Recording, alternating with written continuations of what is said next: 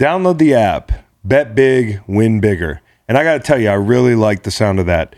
And with WynnBET, it's just that easy. WynnBET has what you need to win. So if you're from Arizona, Colorado, Indiana, Louisiana, Michigan, New Jersey, New York, Tennessee, or right here in Virginia, sign up today to receive this special offer. New users can take advantage of WynnBET's Bet $50 to win $200. Just bet $50 and win $200 in free bets. Download the WynnBET app now or visit WYNNBET.com. Download the app, bet big, and win bigger. Let's get after it. Terms and conditions apply. Must be 21 or older and present in a state where WynnBET is available. Gambling problem? In Arizona, call 1-800-NEXT-STEP. In Colorado, Indiana, New Jersey, and Virginia, call 1-800-GAMBLER. And in Michigan, 1-800-270-7117. Tennessee, y'all too. 1-800-889-9789. Welcome to the Green Light Podcast.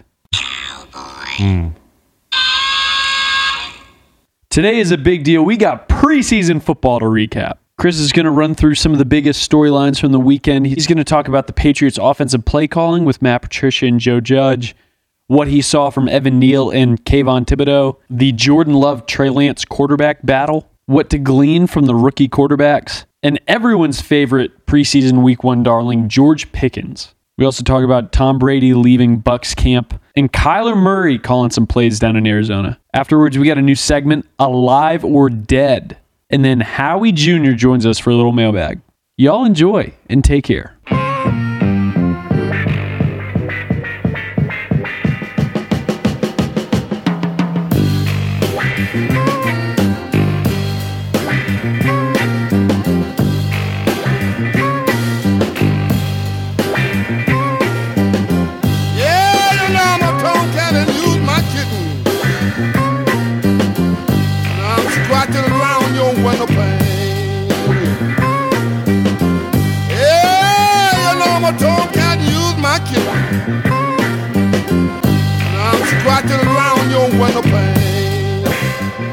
Why is nobody talking about this Brady thing? I'm not really sure, Matt. I kind of feel like there's probably a baseline you respect people's privacy code. Like, I think if we were to do a segment and it was lighthearted, and you could be like, what are the funniest reasons that Brady would be gone for 10 days or whatever the app. And I should explain what's going on to people because, I mean, that's how quiet coverage has been of possibly still the best quarterback in the game and the best quarterback of all time taking a very out of character, very not status quo break from football, like in the middle of camp. He'd gotten out of Dodge for 10 days, some sort of personal reasons. And I think the baseline reason that people don't cover it, I'm trying not to be cynical. Cynicism would say, oh, well, everybody's afraid of Tom Brady. Like, I play with Tom Brady. Like, if I said something that would make the news about his break, like, I'm not afraid to speculate. Like, it is a perfectly good question, where the fuck is he? But I think most of all, people are trying to respect whatever it is that's going on, because we always find out, or sometimes we find out, that it's something pretty tragic that was going on. Now, I heard that, like, everybody in his family is healthy, so that's all you can ask for. But I think realistically, like, football-wise, if I had to guess, and facts, you know, you kind of floated this as well. So it could be performative. It could be like getting stem cell or something like that. Something, yeah, to get ready for the season. You know, Brady's getting older and everyone has different methods, and maybe he's trying something new that takes maybe a 10-day span to get the treatment and the recovery he needs to get back and to get back to work. But nowadays, who knows? Yeah, who knows? I mean, like, it could be stem cell. I got stem cell, you know, my last year in Philly, over the course of the last year and a half of my career. I got it a couple times, and I got it in Germany. And, you know, like, I went out there a couple days before camp. The last year I played, I was in Germany for like less than I landed at like 9 a.m. and I flew out at like 4 p.m. You know, I got my treatment. I went home. It was bizarre. I was on an airplane like all day. But this thing takes a couple weeks to kick in. And if you time it right in camp, it might give you a little inflammation boost, like a little less inflammation. Your joints feel better. You might recover a little quicker. It's nothing illegal. But it's something that, like, if players are smart, they'll access anything they can. I mean, there are stem cell treatment facilities in the United States. Like, players can get stem cell in their knee, different problem joints, like all over the country. I would think Brady might be doing something like that. And the timing just might be where you're asking, what is the ultimate gain I could get? Like, give me the timing, doc. And the doc says, well, you're supposed to do it exactly 6 weeks before you start competing, or a month before you start competing. And, in his brain, he thinks this justifies leaving for 10 days. Somebody asked earlier, what if he's on a vacation? No, I'm thinking, what if he's on a vacation? But now thinking more into it, what if he took 10 days to try to one-up Aaron Rodgers and try his method, and he went to go lick the toad and try ayahuasca and get his chakras all intact and get ready for the season. Facts. I kind of like this. This is one conspiracy. He's just like, fuck this, I'm going to Peru. So I don't know what's going on. I hope everything's okay, but it's a big deal. It changes the flow. There's players that he has to get to know that are on his team that he's not going to be able to do that. I mean, like, it's important to be on the field with your team if you can, and he knows that. So whatever the reason is, it's serious. I would think it would be performative if I had to guess. But not being on the field ultimately affects the flow of the offense. It does. I mean, like, and he knows that. And I think what's interesting is, there's the Jensen injury. You've got the new center in there, and the new center is getting used to snapping the ball to Blaine Gabbert, not Tom Brady. What up, Blaine? Your guy.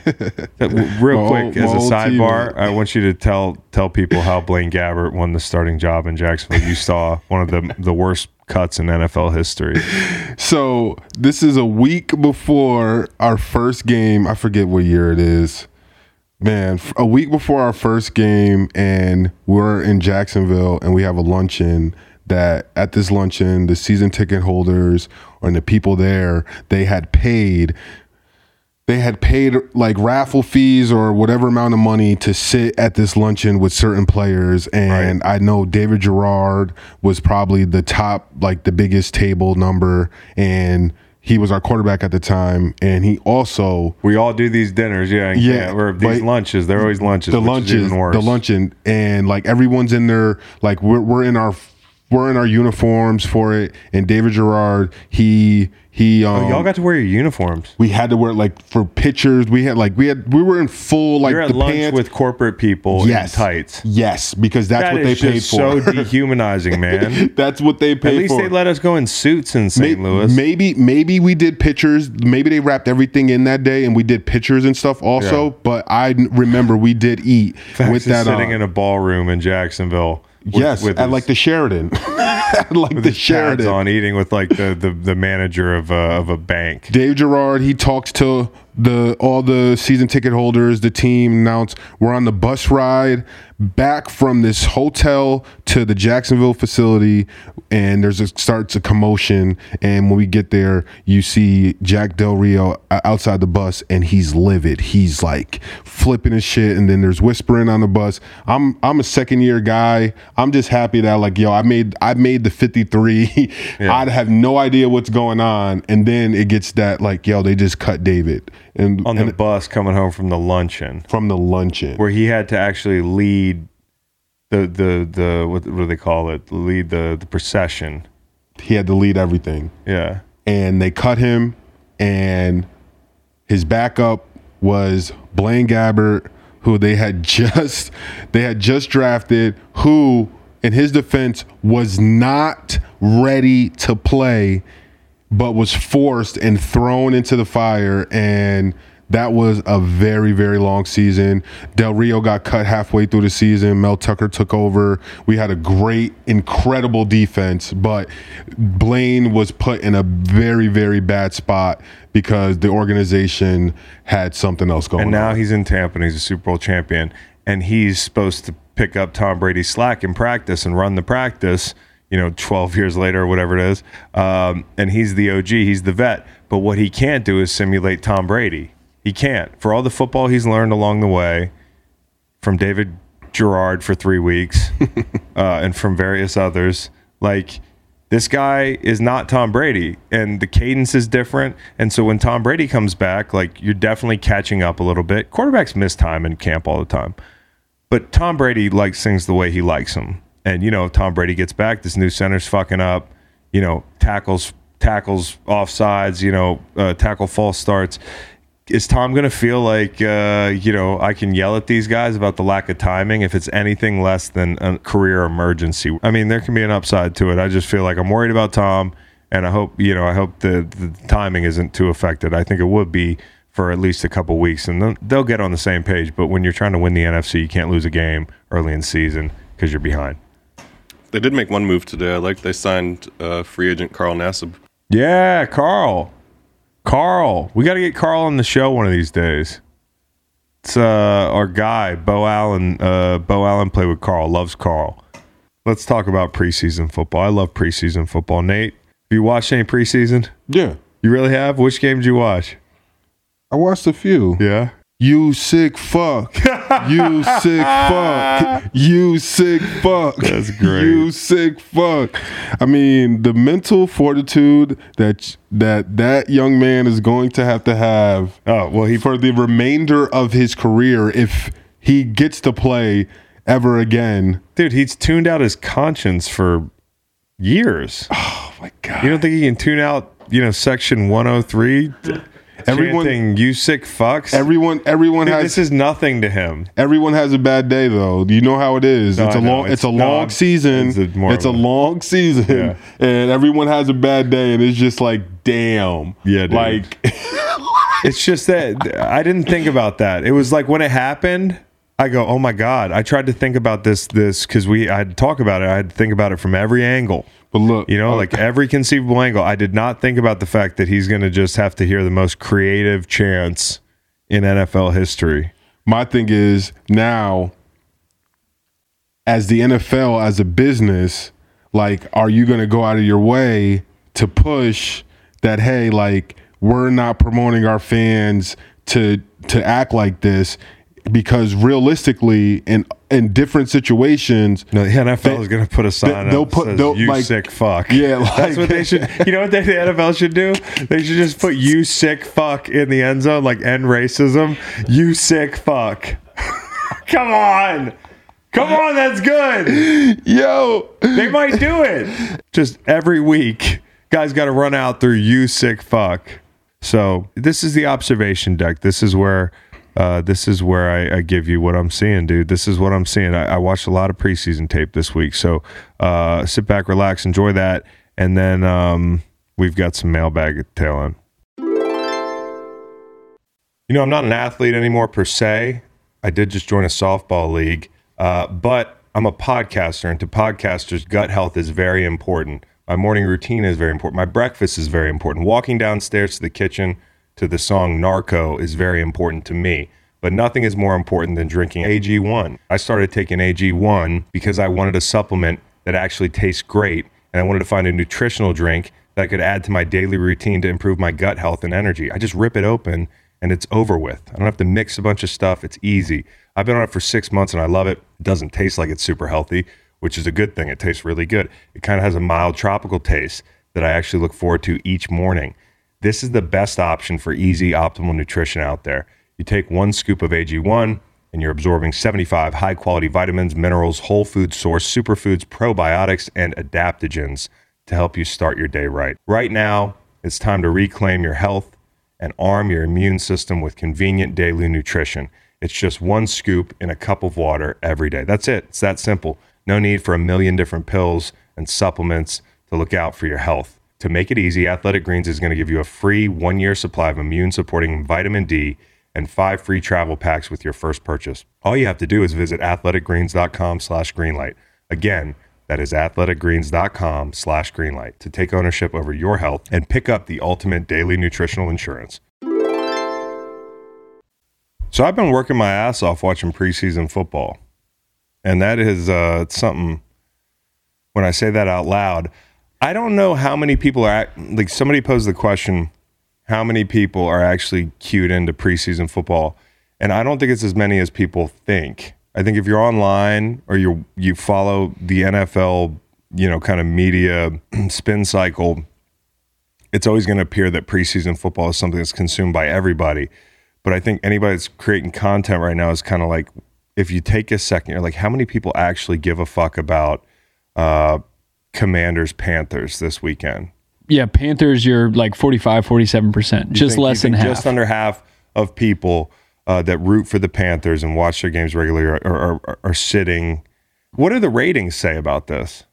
Yeah, that's interesting. That's a good question. Before I look, I would guess it's more like a fifth, like 20% or maybe 15%. Yeah, he's up from 10 a couple minutes ago. If we're talking about he heard Reed's close to 50-50. If we're talking about the Commanders, I would say 0, because none of the fan base want to watch that. They're sick though. They really like watching this stuff. Yeah, they're sadistic. But I guess all I'm saying is I'm sitting up last night. It's almost midnight. I'm watching Falcons.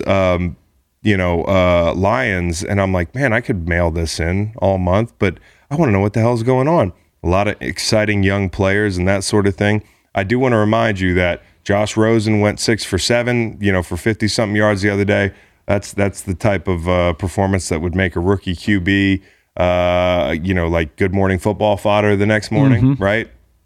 So, these take into context, it's just a couple series that we're seeing.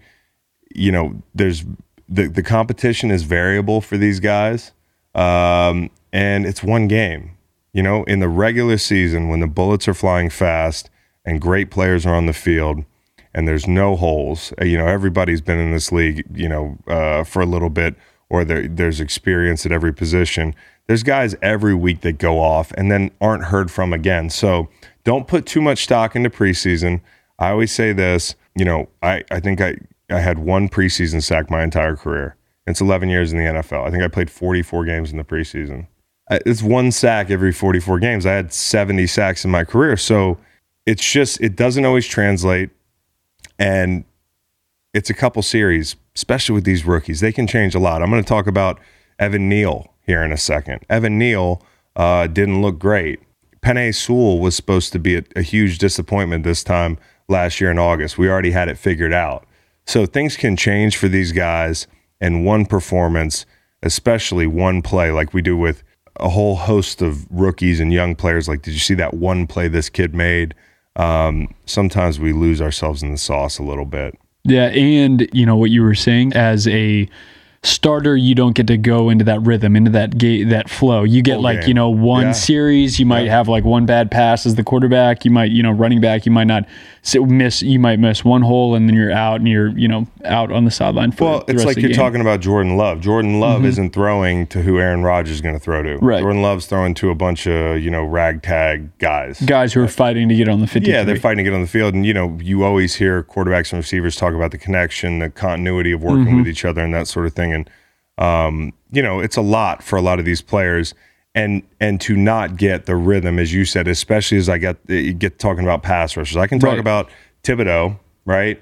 I can talk about Aiden Hutchinson. I can talk about Walker, but I didn't see these guys get enough snaps to really make a determination on who they are. I can tell you how they played in those snaps. What we're watching are very competitive open practices. And what you've said this before is that you can have as much info on a tackle or a guard or a center going into the game, but he could do something totally different than you saw the last 3 weeks in a row. He could turn into a puncher.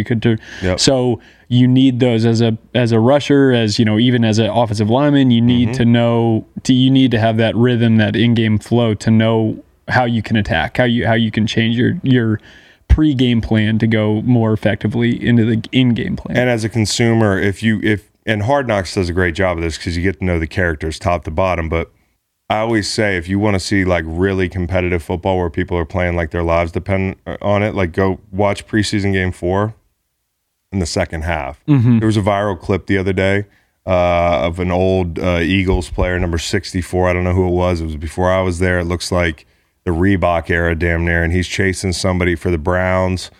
He's a defensive lineman. And he lays out about 6 feet short of a ball carrier just to try to get a piece of his ankle. He's doing anything, whatever it takes. Now, I don't know if that was the 4th preseason game, but that's the type of effort. His effort was so great that it looked absolutely fucked up. Like people were like, what are you doing? You were never going to catch this guy. But guys are jumping in front of moving vehicles to make the team. You know what I mean? It's the culmination of a very competitive month where guys' entire lives are at a crossroad. Their entire professional lives are at a crossroad. And that's what I think makes the second half or most of that fourth preseason game, in some cases for some teams, the entire game, they rest starters. That is entertaining football. It might not be the most high quality football, but people are playing with their livelihoods on the line. So preseason, it's all about context. What game is it? Who are people playing? How much have we seen of this kid? What's the system? Who's he throwing to? Who's he catching the ball from? So take everything with a grain of salt. Okay, I think we've sufficiently couched this analysis. Yeah. Okay. I do want to say this: the NFL, as we all huddle over NFL Rewind and try to watch these games, there's no all 22, so you kind of have to either watch the full game or the cut up game that goes from play to play. I really wish YouTube can do this. Right, the NFL is huge. Why can't we put some markers on these videos? So I can timestamps scrub to where Kenny Pickett comes in the game. You know, the Panthers game, there was a different quarterback in. I felt like every 3 minutes in the Panthers Commanders game. I mean, it was just you're not wrong. Yeah, it was really tough to find who I needed to find. So NFL, that would be great if you could do that. And I also love these preseason games and going back and watching on NFL Rewind because you get a lot of local flair. You know. I'm watching New England and New York, and I'm like, you know, Bob's Furniture is having a career night. You know, they just happen to be playing another huge market team on preseason, and there's players on both teams that you really want to watch, right? Especially on the Giants, they have 2 first-rounders. So you got all these eyeballs, all these people in the industry like, where might I buy furniture next time I'm in the Boston area? And maybe Bob's Furniture is a national chain, but you get some of that. Some of these local brands, like there's a Howie's Pizza in Detroit, Hungry Howie's. You know, Hungry Howie's got airtime because people are watching Aiden Hutchinson. People in LA are when they go to Detroit, they know where they want to go to get a slice. Where's Bob's Furniture? Do you know? It's headquartered in Connecticut. Okay, next time I'm in Connecticut, I'm buying furniture from Bob. So yeah, we'll do our next furniture trip up to Bob's. And that's the stuff I remember about being a fan of a team, whether it's a college team or you're watching preseason football, is, you know, it's that local broadcast team. And one thing about this is like local broadcast teams know more about teams than anybody. That's right. Right. So I love seeing people that know these teams calling these games. They're the perfect people to intro us into the third linebacker, the person who's on the bubble and could make the team as a special teams guy. The backstories are really colored in, you know. So I love watching preseason. All right, so I'll start with the Giants. So I worry about the floor with the Giants rookies, and I want to say this: like, this is the first game when I was a rookie. I felt like literally a dog that was like teleported onto the fucking field, and there were cars racing by. That's how lost I was my first preseason game. So I'm not throwing stones. I know I live in a glass house here, but what I am doing is I'm analyzing what I see on the tape. And with both these guys, and the Penei Sewell clause is baked into this thing. Last year, this time, they were writing him off. It was a not again thing. Lions. He's turned into a real player. And offensive linemen, they need development. In 2010, if an offensive lineman was drafted, that guy would have had countless hours, way more than now, in the classroom, on the playing field. And so a lot of times, like, these guys haven't even done much live practice, you know. And yeah, you can do one-on-ones, you can do team periods, but this is a totally different game. Your first drive in preseason, you're always so gassed because of the adrenaline, because there's no way to prepare for this. Like one time we started in Denver. I think we went out to Denver to play them, and it was Orlando Franklin. I'm setting an edge on Orlando Franklin, who was a big bad motherfucker. And I haven't run this fast. My heart hasn't beat this hard. I haven't been this. The adrenaline hasn't kicked in like this. So in every way, these guys are getting their feet wet. And when I started, I told you I felt like a dog on a highway. My first drive against the San Diego Chargers, I was like, I don't know if I can do this. Not I'm afraid. It's just, it's moving so fast. Like, where is the ball? You're trying to play your key, then locate the ball, and you're like, holy shit, the ball's out quicker in the pros than it was in college. Like, wow, this is going to be tough. So with Evan Neal, I think the biggest thing is, and all this can be rectified with technique, but the one thing that worries me about him is his athletic type looks to be a little bit top heavy. Like, if he has a weakness as an athlete, it looks like he plays a little bit top heavy. And what I mean by that is he ends up on the ground because when he absorbs like a bull rush or somebody setting an edge, he's putting force back into that defender, but not with balance and leverage. And OTG is a really dirty 3-letter acronym in training camp. OTG is something you don't want to see, whether you're on defense or offense. I mean, Kayvon, who I'll talk about in a second, was on the ground in coverage. It's just not what you want to see. And the top-heavy thing, I heard a lot about it. I didn't want to put too much stake in it, but it looks like he was a little bit top-heavy. He's not real sticky in pass pro. He got bowled and then pulled by a couple times, which is exactly how I would rush the kid. Anybody big like that, that's tailor-made for a bull jerk guy. Mm-hmm. That was a big bull jerk guy. Like a guy who's wide, whose hands aren't going to be inside, say he's a puncher. Like, I know I can get my hands in his breastplate.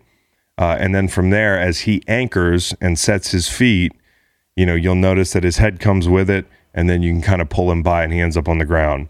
Even a couple plays he didn't end up on the ground, I feel like he was susceptible to a little bit of slingshotting. So, and I think you can get the visual at home, what slingshotting a tackle looks like. You go into their chest, they anchor, they stop their feet, they lean over, and then you pull them by using their momentum.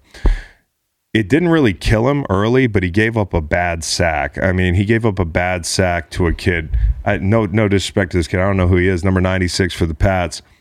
He's inside him. It's play action. The action's away. And Evan Neal's job is to cut him off. He doesn't cut him off. He's struggling so hard to get his hat across that 96 is able to hump him by. So if you're Evan Neal, if you're imagining this play, and it's really the Josh Uche sack, you can go back and look at it, who got the credit for the play, but 96 made it. This is a play that shouldn't end in a sack, not by this guy.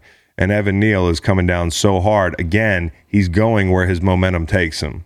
So that's going to be something that he needs to clean up. He's fighting so hard to cross this guy's face. This guy can feel his momentum and just takes him where he's trying to go. Comes back across his face, climbs the pocket, and decks Daniel Jones. And Sam Roberts, 96. Sam Roberts. Rookie from Northwest Missouri State. Yeah. So Uche cleans it up. He gets the credit, but 96 makes the play. So, I'm looking at this guy and I'm saying, hey, it's not a disaster. It's not like DEFCON 5 here, 4, whichever one's the worst. 5's the worst, right? It's actually a common misnomer. There we go. DEFCON 1 is actually the worst. There we go. Why do they say that all the time? Because it's been done in movies. People think higher is worse, but it's actually DEFCON 1 is the most severe. So I'm not saying it's maybe DEFCON 3 here with Evan Neal, right? Like, there's definitely a DEFCON. I'm like, oh, shit. Guy looks a little top heavy.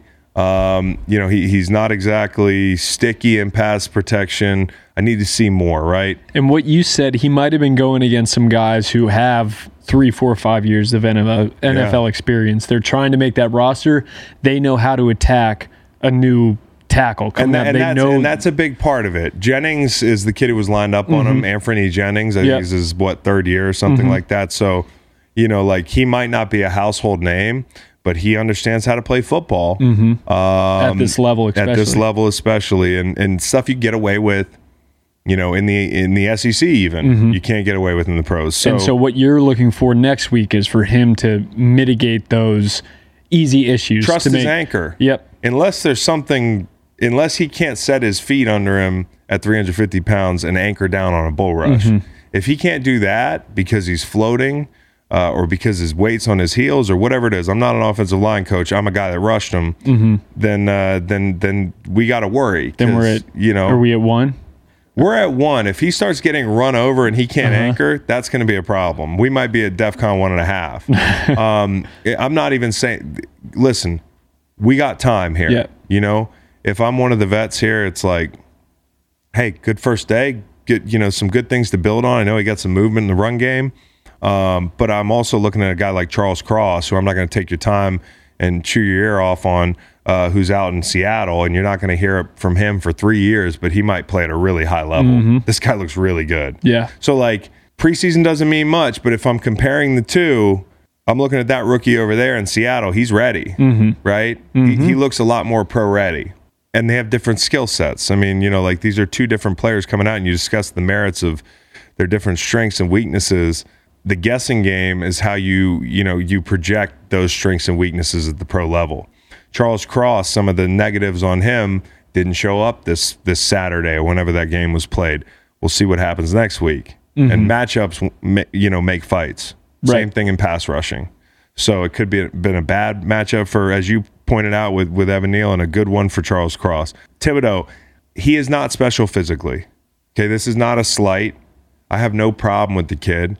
I have no problem with the kid, being outspoken. This isn't analysis rooted in any dislike for Kayvon Thibodeaux. In fact, there's some things he does that I like. I think he turns his hips well. I think he's a natural hoop runner. I think he turns his hips well. He started getting a rhythm a little bit his second the second possession of this game. Hey, I've looked worse in a preseason game, I'm sure. Especially two fucking, two series. The ball's out quick. The way NFL offenses are now, it feels like you can't get in any kind of rhythm because every play looks different. Things are lateral, then they hit you vertical, then there's play action, there's a bunch of tight ends, that sort of thing. For an edge rusher coming out of college when things were a lot simpler, right? Minus the read option stuff, it's complicated when you take the field. I just think he's too slight not to be twitchy. And I don't see somebody who's extremely twitchy. He was on the ground, as I said, in coverage. That's not a big deal. That's not why he's there, but it is something you want to avoid. His feet just aren't light. You know what I mean? Like, I don't see him picking him up and putting him down in space well for a guy that size. He turns his hips well. I said that, but he's going to need to be a technician. The whole key as a pass rusher is, like, what is your mechanism to get to the top of the rush? And then how good are you at the top of the rush? So I think he's going to be good at the top of the rush. He needs a mechanism to get him to the top of the rush. For me, it was a swipe. I remember my rookie year, I was having trouble turning the corner because I'm not great at the top of the rush anyways. But I never really had to work an edge rush in college. I did on third down, but I try to, beat somebody off the snap or bull rush them, or an inside move was big for me. I didn't have a really good way to get on people's edge in the pros, and I had good vets. Good luck to these rookies. The league's changed. There might not be people that can pull them aside and tell them everything they know, but Leonard Little taught me, a way to get on the edge, and it was a double swipe. I don't think I used knowingly side scissors, as we called it, which is, of course, running as fast as you can to the top of the rush. And when you get there and somebody's punching, and everybody was a puncher in 2008, you time your swipe up and you knock their hands down. That was my mechanism to get to the top of the rush. He needs a mechanism to get to the top of the rush, and it can't just be Von Miller, bend and run. It can't just be Micah Parsons, bend and run. There's only a couple of those guys. So as a guy that I watched in college and said, hey, he kind of puts his hands on people. He doesn't use his hands. That's still something he's got to work. Don't just put your hands on people. Have a purpose. Like, don't lay them on somebody. There's a whole science to when to have your arm extended, when you're going to put a long arm on somebody, and when you want to come in with a bent arm and turn it into power. It's a whole feel thing, and he's just got to get a feel for that. My big thing is with Thibodeaux, New York, there's a chance they're not that good. And this is a kind of a lame duck year for Danny Dimes, maybe, right? Unless something major happens, like you don't know that he's going to be the quarterback of the future. Quarterback, big market. Quarterback struggles, big market. Team that hasn't won in a while, so there's not a lot of patience. A history of not drafting well in recent history. Big media market. And then his personality is one that, like, he's going to say what's on his mind, right? Like, he's more vocal for a rookie, and there's no problem there. But I could foresee this being an interesting year. If you look up and you're struggling, you're playing in New York, and you're learning, because this is going to be a curve for him. He's going to have to learn how to use technique. He's going to have to learn how to use his hands. I think he can do that. There was a learning curve for me, but I played in St. Louis. Right. You know, so A little different. yeah, the amount of people crowded around your locker asking, hey, why 6 weeks in do you have, you know, a sack or 1.5 sacks, or why haven't you been getting there? And these people don't know you're on a bad team. The ball's coming out quick. There's nobody around you creating pressure. There's maybe not good coverage.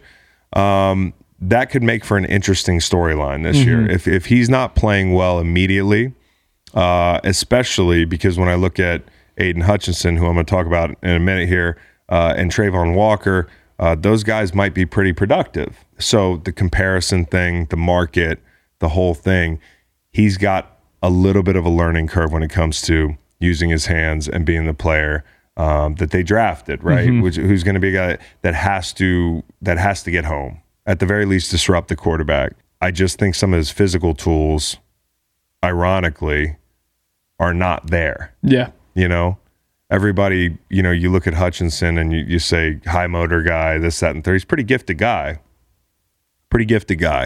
And Walker's very gifted. He's probably the least gifted of the three. And he's going to have to work the hardest on his technique, which is a tough combination. So the other thing that people were talking about in that game was the Joe Judge, Matt Patricia calling plays deal, which I talked to one quarterback, NFL quarterback, and he was like, this is a bad deal. And not because he doesn't think that they can learn how to call plays. I mean, face value, that's pretty interesting that these guys have never been offensive coordinators. Right. Not to mention they're still getting paid by the teams that fired them, which is a really interesting. This is crazy. I mean, how many times do you see two guys co-coordinating a side of the ball that they've never worked on, and they're still getting paid by their last team? They were head coaches a year ago. It's just, this is going to make for some good TV, but what it's not going to do is it's not going to set Mac Jones up for success. And somebody who I've wondered aloud if he's going to take a step back year or two for a number of reasons, this doesn't help. I heard Matt Patricia's calling plays in 11 on 11. Mac Jones is trying to put his spin on it, right? He's like, I get 3 voices. It's great. Like spin zone, like you don't want 3 voices. Right. You want one voice, and you want to collaborate with that person. And you want to collaborate. You want to collaborate with them, and it's their job to collaborate with the other coaches. But as a player, there's nothing more frustrating as a player than hearing things that are kind of loosely contradictory. Even if they're not directly, especially for a quarterback, I could imagine, got to be really tough. So Mac Jones is in for it when it comes to like, who can I like key in on? Because you're talking about Bill, you're talking about Joe, you're talking about Matt. I kind of wonder why Bill's doing this. I mean, I really do. Is it just that he's like a fucking wingsuit guy? Like, you know, he's just tried everything. It's not dangerous enough for him. He's got to trot Matt and Joe out to call offensive plays, which, by the way, I don't think they did that bad a job. They were, you know, I only watched a few series. I watched the draft picks and that sort of thing. Hey, there's a lot of preseason games. Mixed reviews, but they were aggressive. Okay, you saw some insert runs with this young kid, Thornton. They took shots to Thornton, by the way, drafted before Pickens, who we'll talk about. He was one of 9 or 10 receivers drafted before Pickens. I think we'll be talking about that. But they took shots. You know, they were aggressive. It was fun. Like the offense was kind of fun. Now, take the preseason with a grain of salt. Brian Hoyer's got to be pissed because he's like 36 years old. He's been in the league 14 years. He's looking around. Kyler Murray's basically playing video games for a soundbite over there with Cliff Kingsbury, just to fuck around. He gets to call plays. And Brian Hoyer can't call any plays. Even worse, he's got 2 substitute teachers. They don't even they'll be here all year. Right. Hi, I'm your substitute teacher. Oh, you from math class. I'm going to be teaching geography the entire year, dude. It's going to be a tough deal for Brian Hoyer. And Hoyer came from being very trusted, highly trusted, and highly talked about by Tom Brady when he backed up Tom Brady. And now you have these 2 guys who, you know, what Brian Hoyer's like, what are your accolades? What do you know Maybe they about need these a 4th things? voice. Right. You know what I mean? Because if I'm Brian Hoyer, like I'm like, damn, guys, I might know more about quarterback than anybody in this building, and more about offense than anybody in this building. I'm not discounting these guys. Like I said, I don't think they did a bad job. But it's pretty interesting. I've never seen anything like it. It's like one of those things, you know, the assistant coach, like you could say Brian Hoyer could be the quote-unquote assistant coach. Patricia and Judge send in the play, and then Brian Hoyer has like a side headpiece into Mac Jones, and he's like, "Don't you do that? The fourth don't voice. You throw that ball to the tight end. Yeah. He's going to be open 5 yards in. You throw that ball to the tight end. Don't you throw to the right side." I would think Hoyer's a great football mind. I mean, he's been in a long time, and fly on the wall for me is Brian Hoyer in meetings, getting coaching points from people that have never coached offense. Mm-hmm. That's got to be tough. Mac Jones is young, at least. He's got to kind of just like, and Hoyer's got to play his part too and be the mentor and everything. But that's going to be an interesting soup there in New England, like Very all these ingredients. And how tough, I mean, we talked about it in a second, but Mac Jones coming off a very productive first year that everyone thought he was going to just take off and follow the ascension of a Justin Herbert, of some of these other young quarterbacks. And now he has this to deal with. Yeah. He was ranked 85th, in the top 100. By the way, friendly reminder, Reed, I've never seen anybody vote on that. That's right. Never seen anybody vote on top 100. I've seen them come around the locker room and hand us sheets, and people fill out 7 to 10 names. Do the math? Do you really think you're getting enough votes from players in the middle of OTAs after practices on sheets of paper when guys haven't showered yet and they're trying to go home? That's when I've said, maybe you guys are shipping them out in the mail, or you're doing some big meeting where I wasn't invited, but everybody's talking about each other. This is not a player list, okay? There are player influences. This is not a player list. They'll be like, "Do you feel like voting for top 100? I'm like, "Sure." Like, how could I go past 7? Like, there are people who watch all 32 teams intently and can't make these calls in the media. Like, it's hard to do. If you asked me to do a top 100 list, I would struggle. And I'm in the media. I watch a lot of football. When I played, do you think I was paying attention to every player in the league? Right. In the midst of a season? There can't be a way. So, by the way, throw that list out, okay? The commentary, as somebody put it today, I forget who said it, but the commentary is very good.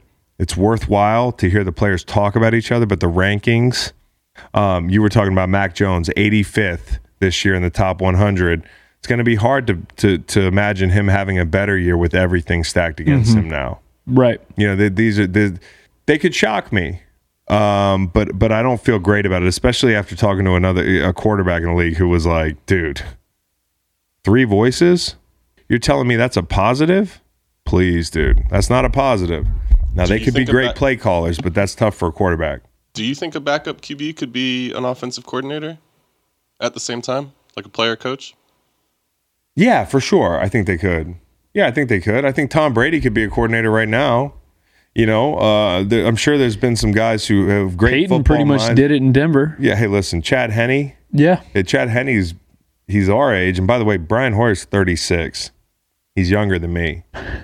Does that seem right to you?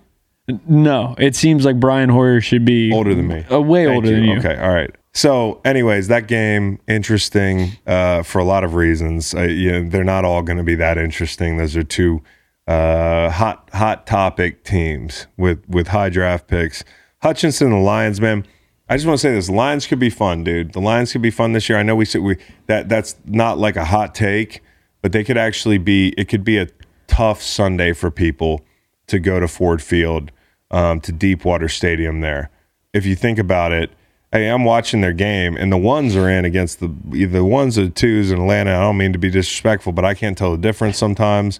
I mean, that team's going to struggle, but the Lions, up front is going to be the key to that offense. Like 3 first-rounders, you have the 75th pick, Vaitai, who came from the Eagles, who's a big physical guy. They signed him to like a 5-year deal.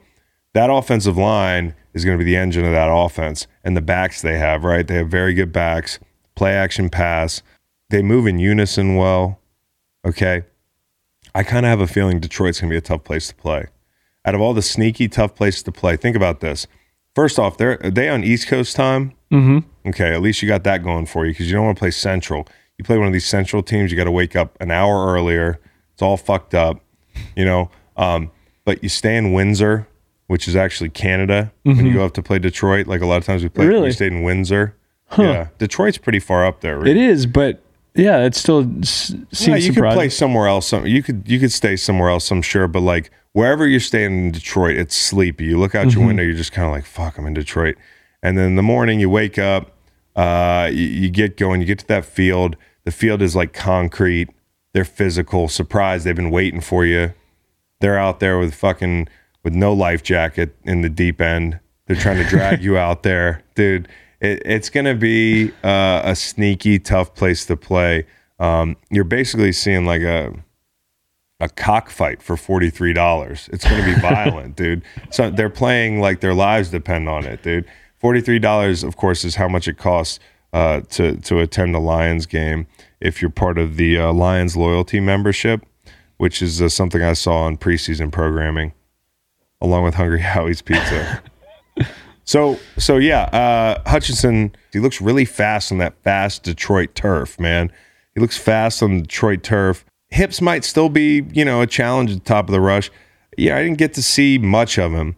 It's the perfect preseason game for Aiden Hutchinson. You get like 9-10 plays, the second play of the game. You blow up the running back in the backfield. Everybody in the stadium's hyped. You get the hometown guy making a play early. So everybody's like, we can relax. He's good, And I do think when you talk to guys on that team, and I have talked to a couple, they think he's going to be pretty good. And you saw it in Hard Knocks. The coaches were sitting around and they all nearly in unison said, we hit on this guy. And that's what they want. They want to know, are they going to have a guy that can contribute and play at a high level? What he's going to be with the numbers, that sort of thing, like we'll see. But can he play in this league at a high level? And the guys think he can. The guys that you talk to can in private. They said it on Hard Knocks for whatever that's worth. But,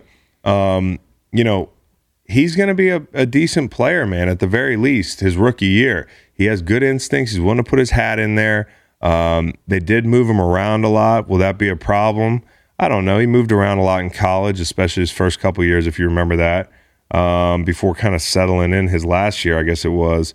But it was a good day for him. Again, 8-10 plays. You've been grinding in camp. They say don't look for the light. That's going to be the train. But you look for a little light after that first preseason game. You get a weekend, right? Depending on what Dan the Man gave him. You get a weekend. You're the hometown kid. You're hanging out in your hometown. You make a play the second play of the game. You're playing with house money. It's always nice when you make a play early. You feel like the pressure's off you. You make that play early. And you go on the sideline and pack a dip, dude. That used to be the best, especially when I was a vet. You come out there second half with that. After you go in and take your shoulder pads off, you put your jersey on, right? And I put my little tin of Kodiak down in my sock. Maybe a candy bar or two. I house a couple Uncrustables in the locker room. You know what I mean? Like, well, you don't, but no, but I can imagine. But they say that the ones are down, and you go in the locker room, and you're like, fuck, I'm hungry.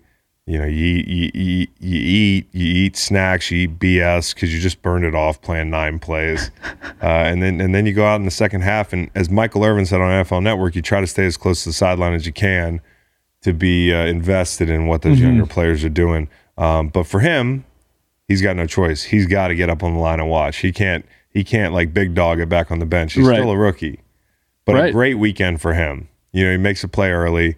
He got the weekend off, and he's a hometown kid. So yeah, it's a good day at the office for him.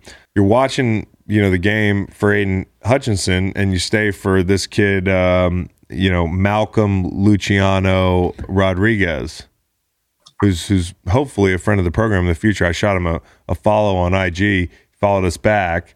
So we got to get Malcolm Rodriguez on once he makes the team here. 6th-rounder, young budding star of Hard Knocks, Oklahoma State. And this good kid, good dance moves, showed up. It was time to show up and show out as a rookie during hazing. He did that. So like step one, he presented himself cool, calm, and collected. And then he gets out on the field and he makes a bunch of plays. Like people watching him the other night are kind of like, damn, everything we're hearing about camp is actually true. This is a 6th-rounder that's getting burned with the ones.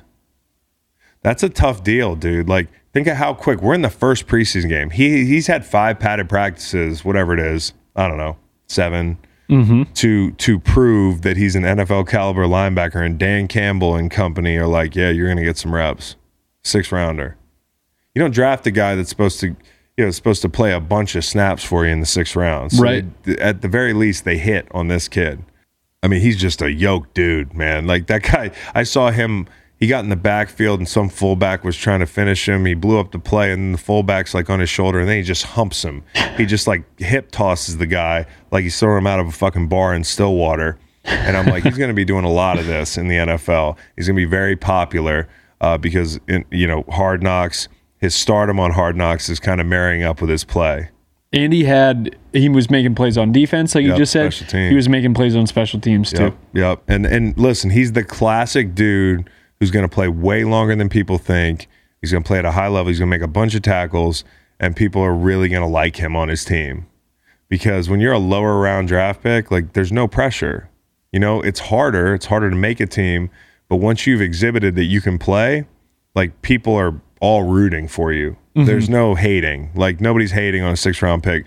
Everybody's like, that guy is electric. He's fun. And you can tell his teammates like him. Yeah. So good deal for him. And then Ritter, I had heard Ritter played really well. People were kind of on Ritter. He was all right. I'll give you that. He was all right. He reminds me of Tannehill strangely a little bit. And when I went to Google that last night to see if anybody has said that, because I wasn't exactly doing a bunch of study on Desmond Ritter going in the draft. In fact, the last time I saw him play was Bama. The pocket was a lot cleaner right. against the Lions than it was against Bama. Holy shit. He had said he models his game after Tannehill. 1, because of his longevity. This is a quote. 2, for his game management. And he's also a great player. He threw a bad pick, right, in that game. And, of course, nobody remembers it because a penalty wiped it. It was a bad roughing the passer, but it wasn't a great pick. And they missed a couple balls in 2 minutes. I know these are minor things, but, I always like to see what a young quarterback does in 2 minutes. Solid performance by him, but maybe not. Again, let's not overreact. Kid was solid. Missed the guy in 2 minutes in zone. And then, the play that you're supposed to sprint, hit the out, get out of bounds, kick the field goal. He's behind the out. So, little things like that, no matter how good people say you play in preseason, there's little mistakes like that. He did. He hit the game winner. He hit Jared Bernhardt on the game winner, 4th and 9, and he had a couple great plays where he changed the protection. Noticed someone was going on, was able to change the protection, but he was still just 10 of 22. Yeah, I mean, listen, it's a start, and they said he was pro ready. Yep. He is kind of pro ready. I'm not saying he doesn't strike me. He'll play this year. He might play. He's going to play this year probably, right? I hope not. Because I'd love to hit the under win total, right. But I think by the end of the season he could be. I don't want to make any blanket statements here. Let me not do the thing that I said we weren't going to do because it's fucking preseason, dude. And I add this: I watched Trayvon Walker this weekend. He looks good. Okay, had a nice inside move on Jedrick Wills. I mean, I think he forced a hold. There's not a lot to see, but people online, man, they're just. These preseason clips, not only are they out of context, they're overreactive, but, I have a Trayvon Walker showing up big again, forcing a fumble video, and I'm looking at Trayvon Walker just being in the frame, who's unblocked. And I think the kid's going to be a really good player, but if I quote tweet that and I'm like, hey, just for the sake of people knowing what the fuck's going on, this isn't Trayvon Walker, I'm going to be called a hater. What I realized in watching preseason football is people are so overreactive and know so little about what's going on, a lot of misinformation can spread relatively easy. I mean, I went on YouTube to watch some of these. It was the worst mistake of my life. Some of these highlight tapes that are already up with analysis are so bad on these D linemen. But Walker looks like a player. Hutchinson looks like a player. I'm worried about Thibodeau. Quarterbacks, man. This is where the money is, man, because most of y'all are probably like, I don't give a fuck about these rushers. You just care because you're a pass rusher. But I do think it's a premier position that people care about, so I have to go through it. Lance and Love, Green Bay, San Francisco. Now, that was an important game to watch, right? Love struggled at times. He didn't struggle as much as the stat sheet said. 2 INTs, not all on him. Do you remember the first one was a tip, and the second one, as I was buzzing through, I thought completion, and I just kept buzzing. I had to go back to realize that the ball was taken away from that wide receiver. He put it in a spot tough spot, and it was not help when the receiver kind of came down. He just basically handed it Exactly. to the DB. Exactly. So, listen, Jordan Love, Schrager and those guys, I was watching Good Morning Football, and Schrager was like, listen, I'm not going to overreact to this. I don't think this convinced me of Jordan Love, but it didn't convince me that he can't play. We've seen so little of him. You know, if I had to bet, he's probably not going to be a star in the league, but he's also been stashed away for a whole lot of time right now, and his life hasn't been that easy. Can you imagine not playing football and being on a football team in Green Bay? Like living in Green Bay, Wisconsin, no offense to anybody who lives in Wisconsin, and not getting to play football. You know what I mean? Like, it's maddening if you're Jordan Love. Same thing happened to Aaron Rodgers, right? Well, it did, but Aaron Rodgers, at least, how long did he have to wait? Until he was 25. He's 25. Jordan Love is going to be 26, I believe, when Aaron Rodgers is free to walk. And we don't even know that Rodgers is going to walk. You know, he could play great. He could Contract sign extension. another deal. I think at this point, Jordan Love, if I'm the Packers, I want to walk a thin line between getting him ready to play and getting ready to trade him.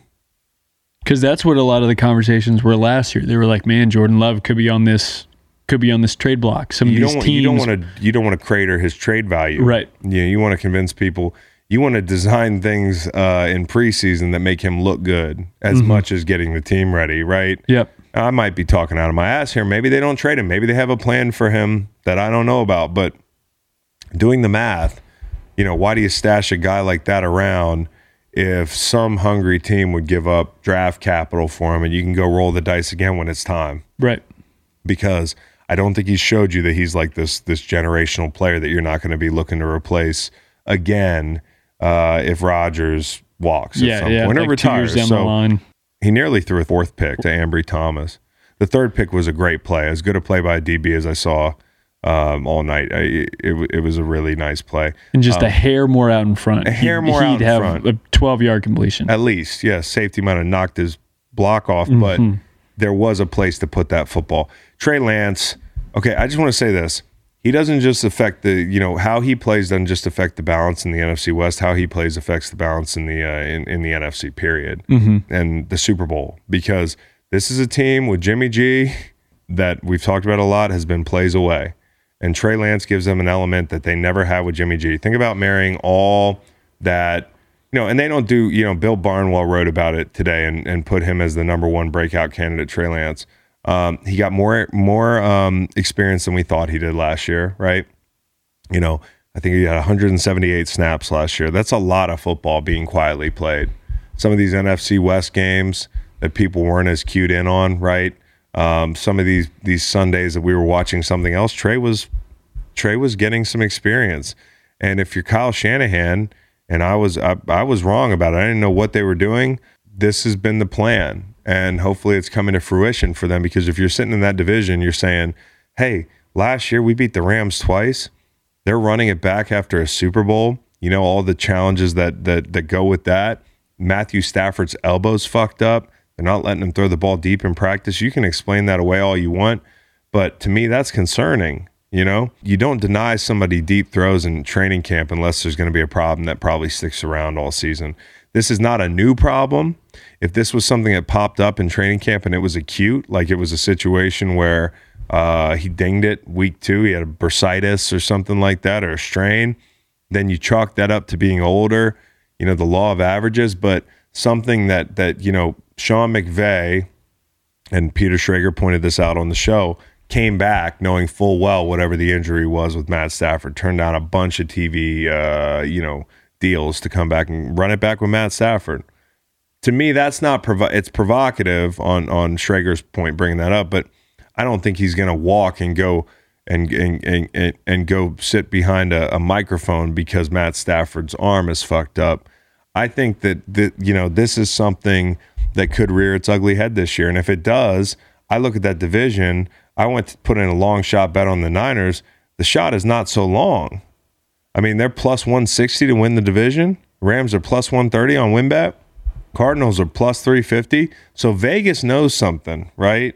Vegas always knows. Well, Vegas knows that the Niners have been a hiccup away from doing the whole damn thing with the guy who I really like, although I really like and his teammates really like him, every time he dropped back in a big situation and looked over the middle of the field where he liked to live and short, you were afraid of a catastrophe.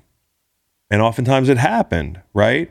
And not to mention that, you can marry all your run concepts up with more quarterback run. You can marry it up with better play action pass. You're going to throw the ball deep more. The percentage of deep throws just in those 178 plays for Trey Lance was up around like over 20-yard throws. They were up around 18%, whereas Jimmy's down at like 8.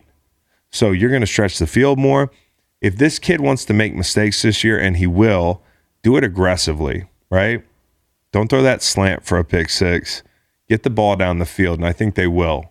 So I'm excited about the Niners. I hate saying that, but I am. And I mean, just talk about the conference championship last year. Yeah. The final drive for the Niners, interception. Interception, dude. Short left. Their year ends on an interception. So if you're Kyle Shanahan and you're grappling with like your entire professional career, you're like, dude, I know I'm a great coach. I made a mistake in the Super Bowl, right? I threw the ball one too many times, 3 too many times, or whatever it was. I'll never get that back. You get all the way to the mountaintop. Jimmy overthrows, Emmanuel Sanders. You get all the way to the mountaintop. Jimmy gets picked. Mm-hmm. And you start to resent the quarterback, even if you like him, even if he's a great guy, even if he's a good player. Your team is so good and so ready to win the whole damn thing. You got to believe that if you're going to fail this year, you don't fail safe. And that's what he's doing with, it's just that time. It's time. So I'm excited about Trey Lance. I'm buying Trey Lance. I'm also buying Justin Fields.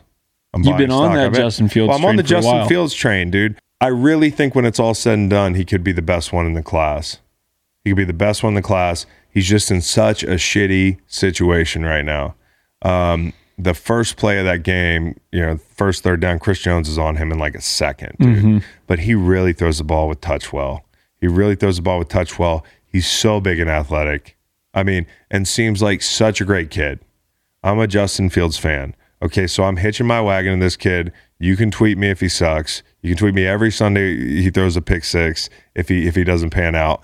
But if he's good, you will never hear the end of it from me, because I really think he's going to be good. And I really think the Bears aren't bad enough to hold him back. I mean, they're bad, but I don't think with a new coach, hopefully some stability. They had that side by side of him with Nagy and him with Eberflus. It also makes you wonder if Mitchell Trubisky is going to play better in Pittsburgh. Right. Sometimes the problem is not the player. I think that Justin Fields is going to take a step forward this year, even if the team doesn't take a step forward. And it's just going to be about keeping him healthy. That's all I worry about. Him being healthy. He's going to get hit a lot. I'm big into Justin Fields. And I think Mooney and Fields is going to be a fun, you saw that back shoulder throw? It's going to be a really fun combination. He just put it in a spot. Mooney could go up and get it. Really fun. Good move by a second-year quarterback. Really fun. Also, that field is gross. Terrible. The stadium should never go away. I know we're going to move to Arlington Heights here, and maybe this is putting my conspiracy theory hat on. It's like, let's see how shitty the field can get so people complain. They say, we got to move the stadium because the field is gross to be August. They can't get that thing figured out at all. I don't understand it. Also, Kyle and the slide. So Justin Fields got popped. I guess there was no penalty called. It was Juan Thornhill, UVA kid, just finishing through the play. He rolls right. At first glance, and anytime you put this stuff in slow motion, it favors the quarterback, right? It's always, God damn, he's been sliding for 6 minutes.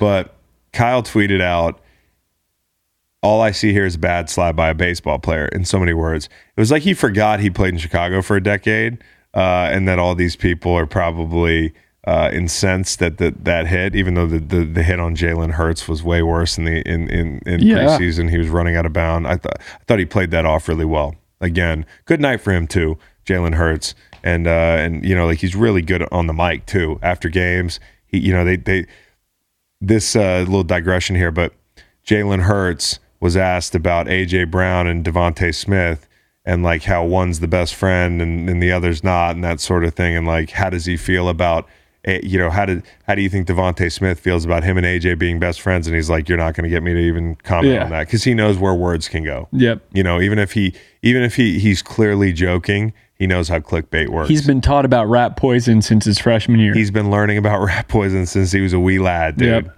That's a great point, Reed. Credit Nick Saban. Nick Saban. And he did the same thing with the hit after the game. He's like, listen, if that's the thing we're talking about from this game, like, I'm cool. Even though it probably pissed him off. Right. And it pissed Nick Sirianni off, who was white hot after that shit. Philly fans were like, he's one of us. All the fans that said he'd never amount to anything because he was shaky during his press conference because he was nervous. He is quote unquote one of us. I like Sirianni's attitude. The slide is where we were. The slide, I think the slide was late. I think I'm with Kyle on that. I think the slide was a little bit late. It wasn't the greatest slide. Green light personality, speaking the truth. That's all. Against all odds. I wouldn't have had the balls to tweet that, right? If Jalen Hurts slid late and just got decapitated one Sunday, I'm not going to be the one, well, he did slide late. I'm going to sit that out. So kudos to Kyle for speaking his mind. It's a good sign. A sign of things to come. The rookies, man, Howell played well, kind of stole the show a little bit in the second half. I got to be honest. I know he's playing against nobody, but the ball comes off his hand pretty good. Carson played a whole half in Washington. If you're watching that game, that's what you got to do. I'd play Carson the entire preseason because the delta between Carson and Heineke and Howell, they're right there. Like, I don't know what Howell's going to be, but Carson and Heineke, like, hey, find out what you got with Carson, right? Let him earn that job. Don't give him that job. Make him earn it. And I love Carson. That's my guy and everything. I always say this, but he's got to earn it. And I think playing him a lot this preseason is going to be the answer. And you were saying Washington is probably the team that has three quarterbacks on their roster that could win an NFL game. You could start it and feel comfortable about having a shot. Pretty funny. I don't know what Howell's going to be, but from what I saw, it's like they kind of have the most average QB room, like front to back. Yeah. It's just like nobody's terrible. If Howell pans out, nobody's terrible. Nobody's great. Right. We'll see. Malik Willis, I'm not going to overreact as bad as I'd like to. I've been on that train for a long time, half jokingly saying he's going to be in the Hall of Fame and all this shit, but like he's at the very least going to be a fun player to watch. Whether he succeeds or not, we'll see. Whether he really challenges Tannehill, we'll see. The sidearm throws great. The deep balls, it's nice to see, right? Moonshot. It's a moonshot. It's also, when they show those plays, they show three nice throws. They don't show the pick six he almost throws the first play of the game. The first play, that his game could have been completely different. Completely different. So, it's all about in that Tecmo Bowl celebration by him, his first touchdown, where he actually dragged Stephen Means, former Eagles great, who had a sack, into the end zone. He did that Tecmo, just pointed the sky. And lastly, Kenny Pickett. I need to see more. No challenging throws. Pickens looks fucking otherworldly. He looks fun. Putting a DB on his butt and then going and toe tapping for a touchdown. I would have some of the clips of him just blocking the fuck out of people in college. I would have probably drafted him just because of that. Now I know he only played 3 games. His last year. I know there was some character stuff or whatever, but 10 wide receivers before him. We're going to be talking about George Pickens and all the wide receivers. He's going to be the DK Metcalf. Yeah. I feel bad for all the receivers that they're going to list off before him. Now, there's going to be some good ones in that group, but he's going to be a great one. Yep. And Pittsburgh just continues to find great wide receivers, including Gunnar Olszewski, which is a really smart move by the Steelers because they have one of the highest Polish populations in America. There's almost 30,000 Poles in Pittsburgh. And I don't know how they figure this out on Wikipedia, but when you look at it, Matt was like, well, Chicago's got a pretty high percentage too. Actually, Pittsburgh's percentage is 8 and Chicago's in the 7s. So if you think about it, Trubisky to Olszewski is going to be one of the most popular connections in Pittsburgh. If Trubisky can hold off Pickett and Mason Rudolph and that sort of thing. It's a Pittsburgher. It's a Pittsburgher. Yeah, it's a Pittsburgher. And then had me thinking. I was like, how far back do you have to go in Pittsburgh to find a white wide receiver that actually got a lot of burn in the offense? And I had the guys go back and look, and they gave me a guy from the 50s. They said Buddy Dial in 1959, I think you have to go back to Buddy Dial. I mean, think about it. And I'll ask the fans, I use some Yinzers listening to this podcast, but when's the last time y'all were throwing a white guy a lot? Not a tight end. You've had plenty of those. I was thinking it's like a prerequisite up there. If you want to be a tight end, you got to be a Caucasoid to be a tight end in Pittsburgh. But Olszewski, man, I haven't seen a white boy catching balls up there in a long time. 10 receivers ahead of George Pickens. Just remember that. Quick shout outs. JJ Arcega-Whiteside. He's headed to Seattle. I couldn't think of a better location for JJ Arcega-Whiteside. He's going to be a great fit there. It's the furthest possible city away from Philadelphia in the NFL. And if they had a team in Anchorage, I would wish for him that they sent him to the Anchorage team.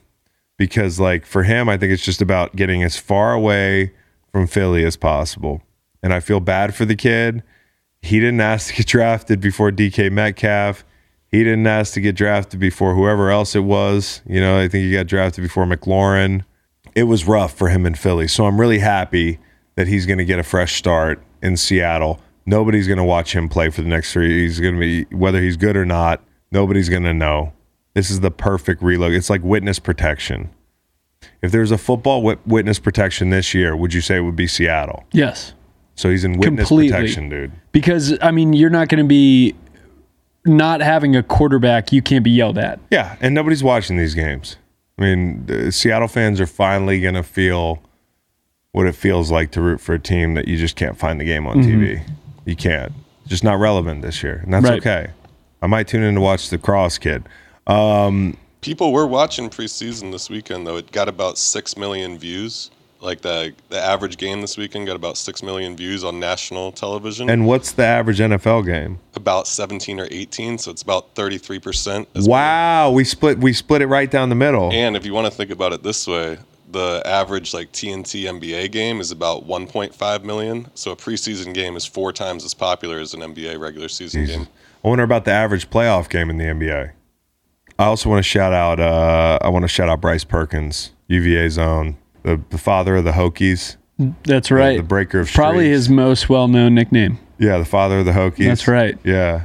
And Bryce got shout-outs from Brandon Staley and Sean McVay. That's great. He got a lot of burn. Played the whole game. Yeah. Had great carries. Threw up a couple great balls. Now, I know I say preseason, you take it with a grain of salt, but in this case, take this to the bank. This kid's going to the Hall of Fame. That's right. Love Bryce Perkins. Put all Bryce Perkins MVP, everything. Passing yards, over passing yards, touchdowns, everything. How about Chase Winovich? I had to stop the film in the Cleveland game to be like, is that Chase Winovich wearing number 69? Did he decide of all the numbers there, he was going to go 69? Yeah, Jared Allen's the only one who ever made it work for me. Ever. And I wonder if he was helped at all because of the Vikings jersey, because what kind of jersey you're in too, but that Cleveland, it didn't look great, and especially on that side of the line. But shout out to him for having the balls to just be like, hey, I'm gonna for this entire year on national television wear number 69. You know what I mean? And then I want to shout out. I want to shout out that punter, Ariza. He hit Ariza, and that motherfucker went 80 yards, 82 yards, dude. Bombed 82 it. yards that punter kicked the ball. And here's my hot take. That play is more, that punt is more representative of that player's skill than anything I saw all weekend. I don't know shit about punting, but just do the work in your head here. He's punting against no one. Mm-hmm. He's punting against air. Okay, punting outside of the elements is a pretty standardized activity. Yeah, your operation time probably speeds up against a good special teams or that sort of thing. And I have to ask Pat McAfee or Johnny Hecker. But This guy punted the ball 82 yards. 82 yards. And he's a drafted punter, which always gets talked about. He probably got a ton of I don't think he was the first press. He wasn't the first punter drafted, but how about being a drafted punter, you walk out, the first punt you hit's 82 yards. Incredible. Talk about living up to the hype. Yeah, dude. Like, that guy's good. Yeah. Go sit down somewhere. Right. And punt in September. And he's somebody you come off the bench or you come off the field as a punter, you go to the bench, everybody's mobbing you after an 82-yard punt. Everybody, dude. It was a touchback. Who the fuck cares? Right. Would have been better if it was 63 yards. Right. But Fair big catch on deal, the 19 82. or Yeah. whatever. But yeah, I mean, like, that was impressive. And I know exactly how far you can kick the ball. Right. It's not like some of these other players. I'm like, who are they playing against? Like Matt McAfee, like a Pro Bowl punter, only went over 70 once his entire career. Guy's going to the Hall of Fame. So we got Bryce Perkins, Hall of Fame, Matt Ariza, Hall of Fame. Hall of Fame. We'll also shout out Joe Reed, touchdown this weekend. Oh, he had a touchdown? He had a touchdown, cut a Shout out tutty. Joe Reed. It was the UVA Shout Bowl out there in Los Waterboys. Angeles. That's Yeah, right. it was. You're right. I got served a beer by Joe Reed a couple months ago. We love Joe Reed. We love Joe Reed. Salt of the earth. So that was the observation deck. I don't think I want to watch any more preseason football. I think I'm all preseason footballed out. Hopefully you learn something. My job is to tell you what happened so you don't have to do what I did and watch these games. But 33% of y'all are really into this shit. So wish your team could find some next level talent. When your business needs somebody with the right skills fast, you need Indeed. Indeed is the hiring platform where you can attract, interview, and hire all in one place. Find great talent faster through time-saving tools like Indeed Instant Match, assessments, and virtual interviews. With Instant Match, over 80% of employers get quality candidates whose resume on Indeed matches their job description the moment they sponsor a job, according to Indeed Data US. One of the things I love about Indeed is that it makes hiring all in one place so easy because Indeed helps star applicants to shine with over 135 assessment tests from cooking to coding. Indeed assessments help take the stress out of the interview process. Your candidates get to prove themselves before the interview, and you can dive deeper into talking about what's important to you. Even better, Indeed's the only job site where you only pay for applications that meet your must-have requirements. Indeed is an unbelievably powerful hiring partner, delivering 4 times more hires than all other job sites combined, according to Talent Nest 2019. Start hiring now with a $75 sponsored job credit to upgrade your job post at Indeed.com/Blue Wire. Offer good for a limited time. Claim your $75 credit now at Indeed.com/Blue Wire. Indeed.com/Blue Wire. Terms and conditions apply. Need to hire? You need Indeed. So it's time to blow the Hunger Game whistle for Pete Carril. Yeah. Great coach at Princeton for forever. 1996. I did not know he was still around. I mean, I would have assumed, and this maybe goes to show what a healthy individual this guy was, but I'm cracking up just talking about it. The guy started the backdoor cut, basically.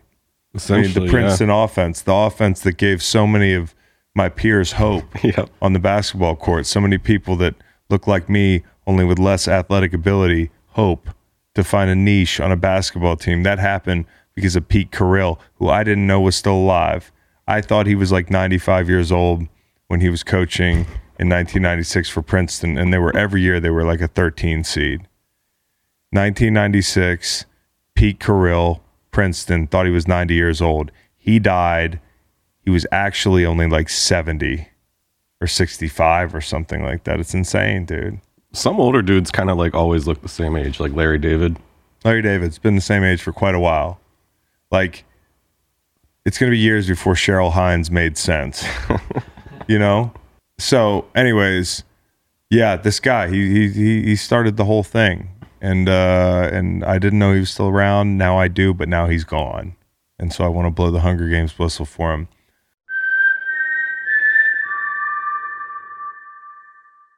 Rest in peace, one of the greatest basketball minds of all time. Of all time, dude. Of all time. So yeah, I was thinking, I'm not real good at this, knowing who's around still.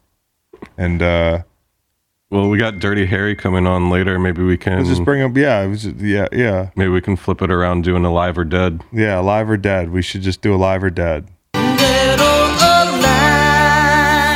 Gene Hackman. I Dead. think he's alive. Is he really? Yeah, still kicking it. 90 something. Yeah, he's alive. How about 92? How about Dennis Hopper? So I go back and forth on this one. You know, I see him doing that interview, that documentary during with Francis Ford Coppola that went viral recently, and I was like, I couldn't help thinking to myself, is he dead? So I kind of get his mortality confused with the guy in Silence of the Lambs. Anthony Hopkins. Yes, Hopkins. I'm gonna go dead. And then Anthony Hopkins, just do him too. I think he's dead too. Anthony Hopkins, alive. Is he really? Academy Dennis Award Hopper. nomination last year. Yep. Fuck me. Where have I been living? See, this is what happens when But you Dennis watch Hopper preseason dead, you're football. right. Terrible combination for me. Marijuana and NFL media. Think about it. Like consumes you. Both things. I got one for you. What? Bob Barker. Oh, Bob Barker just died. Nope. Now he's alive? The price is wrong, bitch. As Yeah, he's still alive. 98 years old. Okay. You seen Happy Gilmore Effects? Yes, absolutely. Good. We like that. Is that humor. overrated? Say it again. Is Yeah. Happy Gilmore overrated? I actually like I'm more of a Billy Happy Madison Gilmore. guy. Yeah, I like Billy Madison too. Okay. Billy Madison, Adam Sandler's still alive. For sure. Just saw Good him job. playing pickup basketball. Yeah, he was playing a little pickup the other day. Harold Ramis? No idea. Harold Ramis. Give me what was he in? Stripes. Ghostbusters. Alive. Rest in peace. You're 3 out of 5. Ghostbusters die, huh? They can bust them, but they can't stop from becoming one. Former President Jimmy Carter. Jimmy Carter's alive. Diana Ross. Diana Ross. The yeah. mother of Tracy Ellis Ross and Evan Ross. I think she's alive. She is alive. Yeah. I went to Evan Ross. I went to her son's Sweet 16 party. Probably looks great. How about Peter Frampton? Well, he came alive, but I don't know if he stayed that way. I think he's dead. No, he's still alive. Peter Frampton stays alive would be the best. Would that be the best live album of all time? Peter Frampton now. The way it was described to me was like Peter Frampton did a live concert and everybody was like, holy shit, this guy's good. And then he just disappeared. Can you imagine if he just did another one? Frampton stays alive. Dick Van Dyke. He's dead. Anybody I watched on Nick at Night in 1997 is dead. For real. Mork and Mindy. Hold on. He might not be. Dick Van Dyke? Yeah. I think he's dead, Nate. He is 96 years old. He's alive? His birthday is the day before mine. Wow. December 13th, 1925. Wow. Damn, bro. Birthplace. We were born in the same place? Oh, no. Never mind. West Plains. What if he saw Frances Cleveland and could tell us if she had ass? Can we? We should call him, huh? Wow. Yeah. That would be legendary. Yeah. Just have him on the pod. One question. If we get through months and months and like publicist after publicist, we get Dick Van Dyke and we just ask him if Frances Cleveland had ass. 96 years old. Do you think he's done a podcast recently? He wouldn't know how to sign off the Zoom. He'd try to he'd be like, I'm done with this shit. And he wouldn't be able to get out. Mel Brooks. Oh, your guy, Mel Brooks. That's right. Blazing Saddles. I think he's dead, unfortunately. He is alive. No way. That's good. How about his movie watching partner? I said no way because I lost the point. But you want to be wrong in this game. Mel Brooks is a beast. His son actually wrote the book World War Z, which is a great book. Yeah. Adapted to the big screen, huh? Brad Pitt. That's right. Yeah. There was Bad a scene. adaptation. I got one for There was you. a scene. Here's what I remember. There was a scene in a lab. Somebody was trying to break the glass. Impactful You're right. movie. Carl Reiner. Don't know who that is, Reed. He is Mel Brooks's movie watching partner. They would watch movies literally like every night. They lived next door. They would watch movies every night, and they had deciding on what movie they would watch. It had to say one of three things. One of the things being secure the perimeter. That's what they had to say in the movie. They were like, if this movie says this line, we're watching it. I'd love to watch them watch MacGruber. I'm pretty sure they say secure the perimeter in that movie. There's a great episodes of comedians in cars getting coffee with those two, with Mel Brooks and Carl. So they're alive. Yeah. How about speaking of Carl Reiner's not alive. Yeah, he recently died. I got one for you. What? Sidney Poitier. Oh, he just died. Carl Weathers? Carl Weathers? Fuck, you're just about to twist me up in a pretzel. You tell me first, so. No, Carl Weathers is Apollo Creed. No, I know he's dead. No, he's alive. Fuck. He should be alive. Goddamn, look at how good he looks in all the movies. Yeah, no, he's 74. Yeah, he signed with the Raiders after he went undrafted in 1970. Dude, his handshake with Arnold is going to be forever iconic, dude. He is, wait. So you didn't know either, for sure. Did you know that he is Combat Carl in Toy Story? That's him? That's his voice?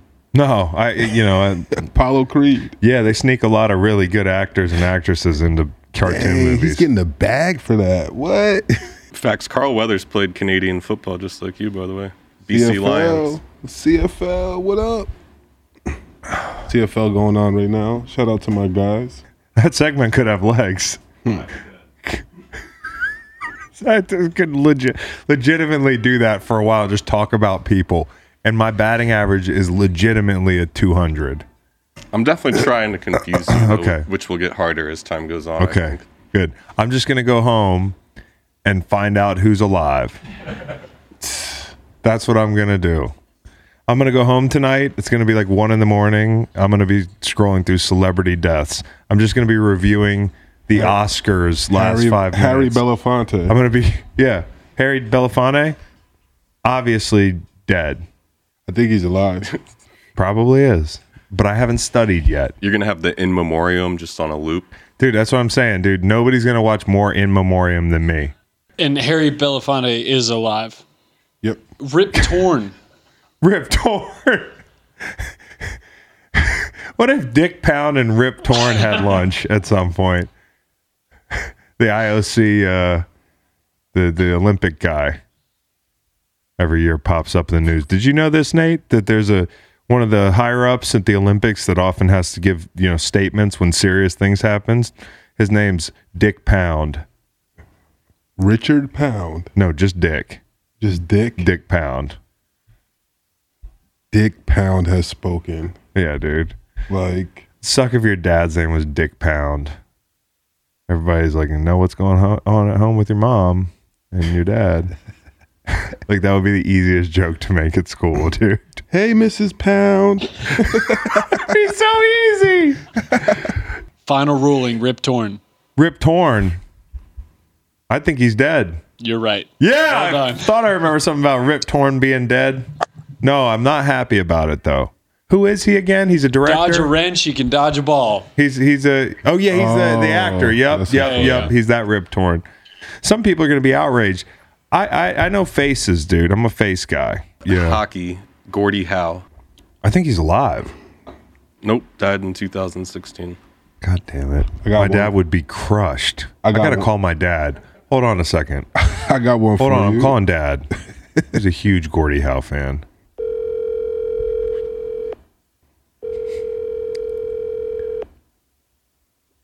Gordie Howe fan who doesn't love me. He probably just found out about Gordie Howe. To an automatic voice message I know what I system. meant to show you. What? I get a text the other night and it says, "We are concerned about your Gilmore Girls viewing. Just saying." And that's from my mom. My dad texted me also about the Gilmore Girls. So they listen to the nostalgic babes. I love it. I love it that they know yeah. what the Gilmore Girls is, though. Guys, we'll play this again. We got to bring in Dirty Harry here. We got some mailbag questions, a couple things to tackle. Hey, dude. Hey. All right, let me ask you a question, Howie. Pop quiz, hot shot.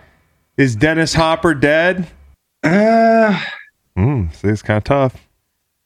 Yeah, this has Did he- legs. Did he die in Waterworld? He did. The guy with the gills got him. So yeah, Yeah, the cost got him. yeah, the cost got him. I don't know what else he's really been in since then. I didn't really pay attention to him. Looks like you guys didn't see Speed? that was right after 1996 film? that was who chose the girl from Speed for the Chris, good job. Howie. I know Nate Howie. was a little That's upset with Sandra Halle Bullock, Berry. by the way. Sandra Bullock That is the girl from Speed is you- Sandra Bullock. You asshole. Hey, Howie. Harry, rather. Cheers. Cheers. Prost. Howie, welcome. Thanks for joining us for a little mailbag, and thanks to everyone who contributed.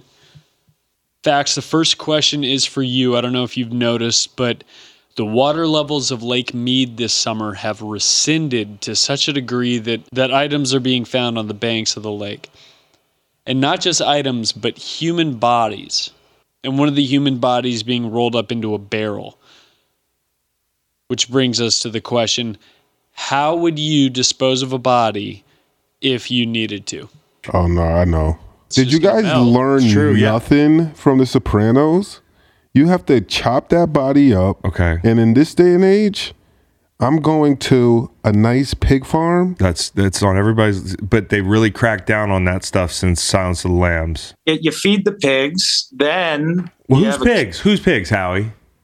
Well, we got to do the research here, and I can't give all my cards away. But you give the bodies to the pigs. Yeah. Then you get the pigs, Right. you kill them, and you sell ham to a grocery store. You sell bacon to Trader Joe. Boom. There you go. I know what you do. You stash your body at your local public library. Where, Fax? In the basement, in the stacks, in the basement. A lot of people probably are not going to their local library and think about what type of stuff is probably in there from years. And then the people who are in the library now, you think that some of them, if they seen a dead body, they probably wouldn't care. Why? What do you mean? I mean, why? I don't know. I mean, why wouldn't readers care about a dead okay, if body? that doesn't work, I got another one for you. I got another one for you. Okay, keep it going. Okay. You sneak the body into the morgue with all the other dead bodies. And you maybe, if you have the time, you steal a dead body that's there and just hope that morgue isn't good with their checks and balances, and maybe you could get away with it for a little while. Dude, I've seen this movie 1,000 times. Guy at the morgue's like, oh, body popped up. And then the TV's like, missing 33-year-old man. And it's No, like, no, and then he no, looks no, down no, at the no, table, no, he's like, holy no, shit, you that have looks a to- lot like the guy. You have to exchange it with one of the bodies that's obviously already like being refrigerated, like something that's a body that's already been processed. Make sure you don't go cross-racial. Like, yeah, like hopefully someone who looks similar would be the ultimate, like, yeah, but if you can't, I just feel like, hey, you just throw it in there and hope Yeah. for maybe human error. I was going to say, or we go. I like your library idea. So That's such a good idea. It's so good. back to one of the points I made a while ago on this fine show of your guys'. Thank you. Arby's. What? Yeah, that's a good one. Hide the body in an Arby's because no one fucking goes to Arby's. We already established. Ooh, Oh, that's a fan favorite here. Cowboy Reed hates Arby's with Yeah. every fiber in his body. That's right. There's nothing good about Arby's. The government doesn't touch Arby's, so okay. Yeah, it's There- practically like an embassy. Yeah, they're not going to look in the Arby's. this is probably like low hanging fruit, but like, Eat them. no, probably just cremate them and turn them into I know, but to cat litter. Let's just and say sell it. let's just say you have. I mean, you got to have a crematorium that you can access. The fucking the people in Ozark had to go. They got all these. You just need a friends. kiln. There's a whole. You just need like a lot of people have pottery kilns, or you bring them to the Hamptons and you dress them up and you bring them to parties, a la Weekend at the Bernie's. So do the opposite of hide the body. Hey, hide it in plain sight. Look at that. That's pretty good. Look at that. That's pretty good. That's up there with the library. I might like that better than the library. You just would have to have a what is it? You have to have a mortician like on payroll, just to have their makeup and everything on deck, like probably every week or so. Yeah. Hey, come and spruce them up, maybe change it up a little bit. Yeah. And a stylist, boom. Think about there's people out there, their grandparents just like sit in a chair, yo. Like they sit in a chair a lot. They don't move a lot depending on the age. Just be like, hey. So don't hide the body. No, you hide it in plain it in plain sight. Like, you got like 2 days before the body decomposes. 2? No. Is it 2? Depends how humid it is. But that's I'm saying, like, hey, nowadays you see what they could do with makeup. There's a lot of girls and people, makeup artists, they can work wonders with that stuff. So I believe that you can keep that going for a little while. This is from Rick Vers. If you had to fight a third grader around, 3 third graders in round 3, 4 fourth graders in round 4. Oh yeah. How long do you go? How long do you go? And every 10 rounds, a yoked 5th grader joins the fray. 10 rounds. I'm not making it 10 rounds. 9 ninth graders are gonna dust me out. Sorry. Ninth or third graders? Third grade. If you had to fight a third grader around, three third graders in round 3. Yeah. 4 third graders in round 4. Okay, 5 in round 5. Yeah. Wait. I was going up through high school. I was like, dude, the 8th graders, 8th graders, 13-year-olds. What area am I fighting these graders? kids? I actually like the way we interpreted it at first. I think I could take Well, let's answer both 5 questions. fifth graders. Let's answer both. You can take 5 5th graders. How old are they in 5th grade? Like 11. 12 and 6th. Yeah, 11. 5 little leaguers. Okay, it's basically 5 of those motherfuckers with good sportsmanship down there in the Delta. That big boy with the mullet, the guy that hit the other kid in the head. He's about your size, Matt. That guy's big. 5 of them motherfuckers, dude. Yeah, I don't know that I can. I'm kicking those kids in their fucking chest, bro. Just chest kicking their little chest leaguers. and their heads. Like, they're not ready for that. Yeah, your numbers should be higher, dude. I'm going to be advantageous and say 15.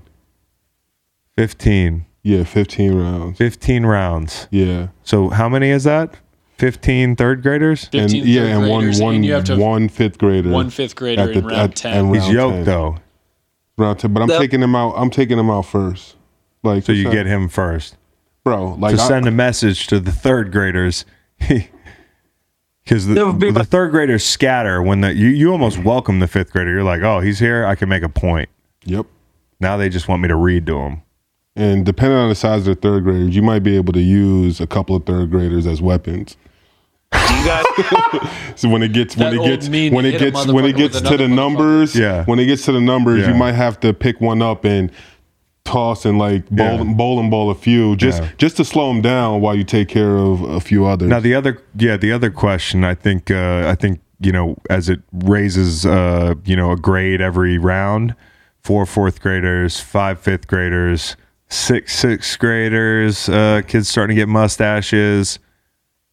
Now you get kind of violent like in like 6th grade, 6th, 7th grade. Yeah, I think that's where I'm starting to. Yeah, there's a few X factors in there. I think kids can get like. Matt used to be a teacher. Yeah, most 6th graders haven't hit puberty. So I'm still good. I would say 7th is where I'd be worried about both of you, but like 7th would be close. 7th graders also they got shit to prove, man. They got a lot of pent up. I got nothing to prove. Yeah, but you're taking 2 out like instantly. I mean, 2 off the rip.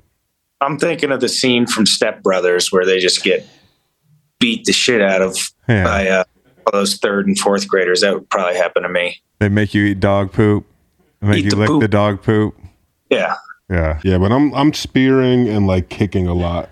I'm sweeping legs. I'd like to to neutralize. I was a tackler. I was a tackler. I would like to neutralize. You know, in cartoons, when they beat people up in cartoons, like people can't actually be really fucked up. Yeah. Like I just want to beat them up and like set them down, like, and nobody's hurt, but it's just a pile of them, and they're all like, I got beat up, like in the cartoons. I don't want to really beat up. So just anybody that's listening, I don't want to beat kids up. Nate, he's gonna be kicking them in the chest. Got to play to win. Spearing them. Hey, thanks, Dirty Harry. Later, gentlemen. We'll see y'all on Friday.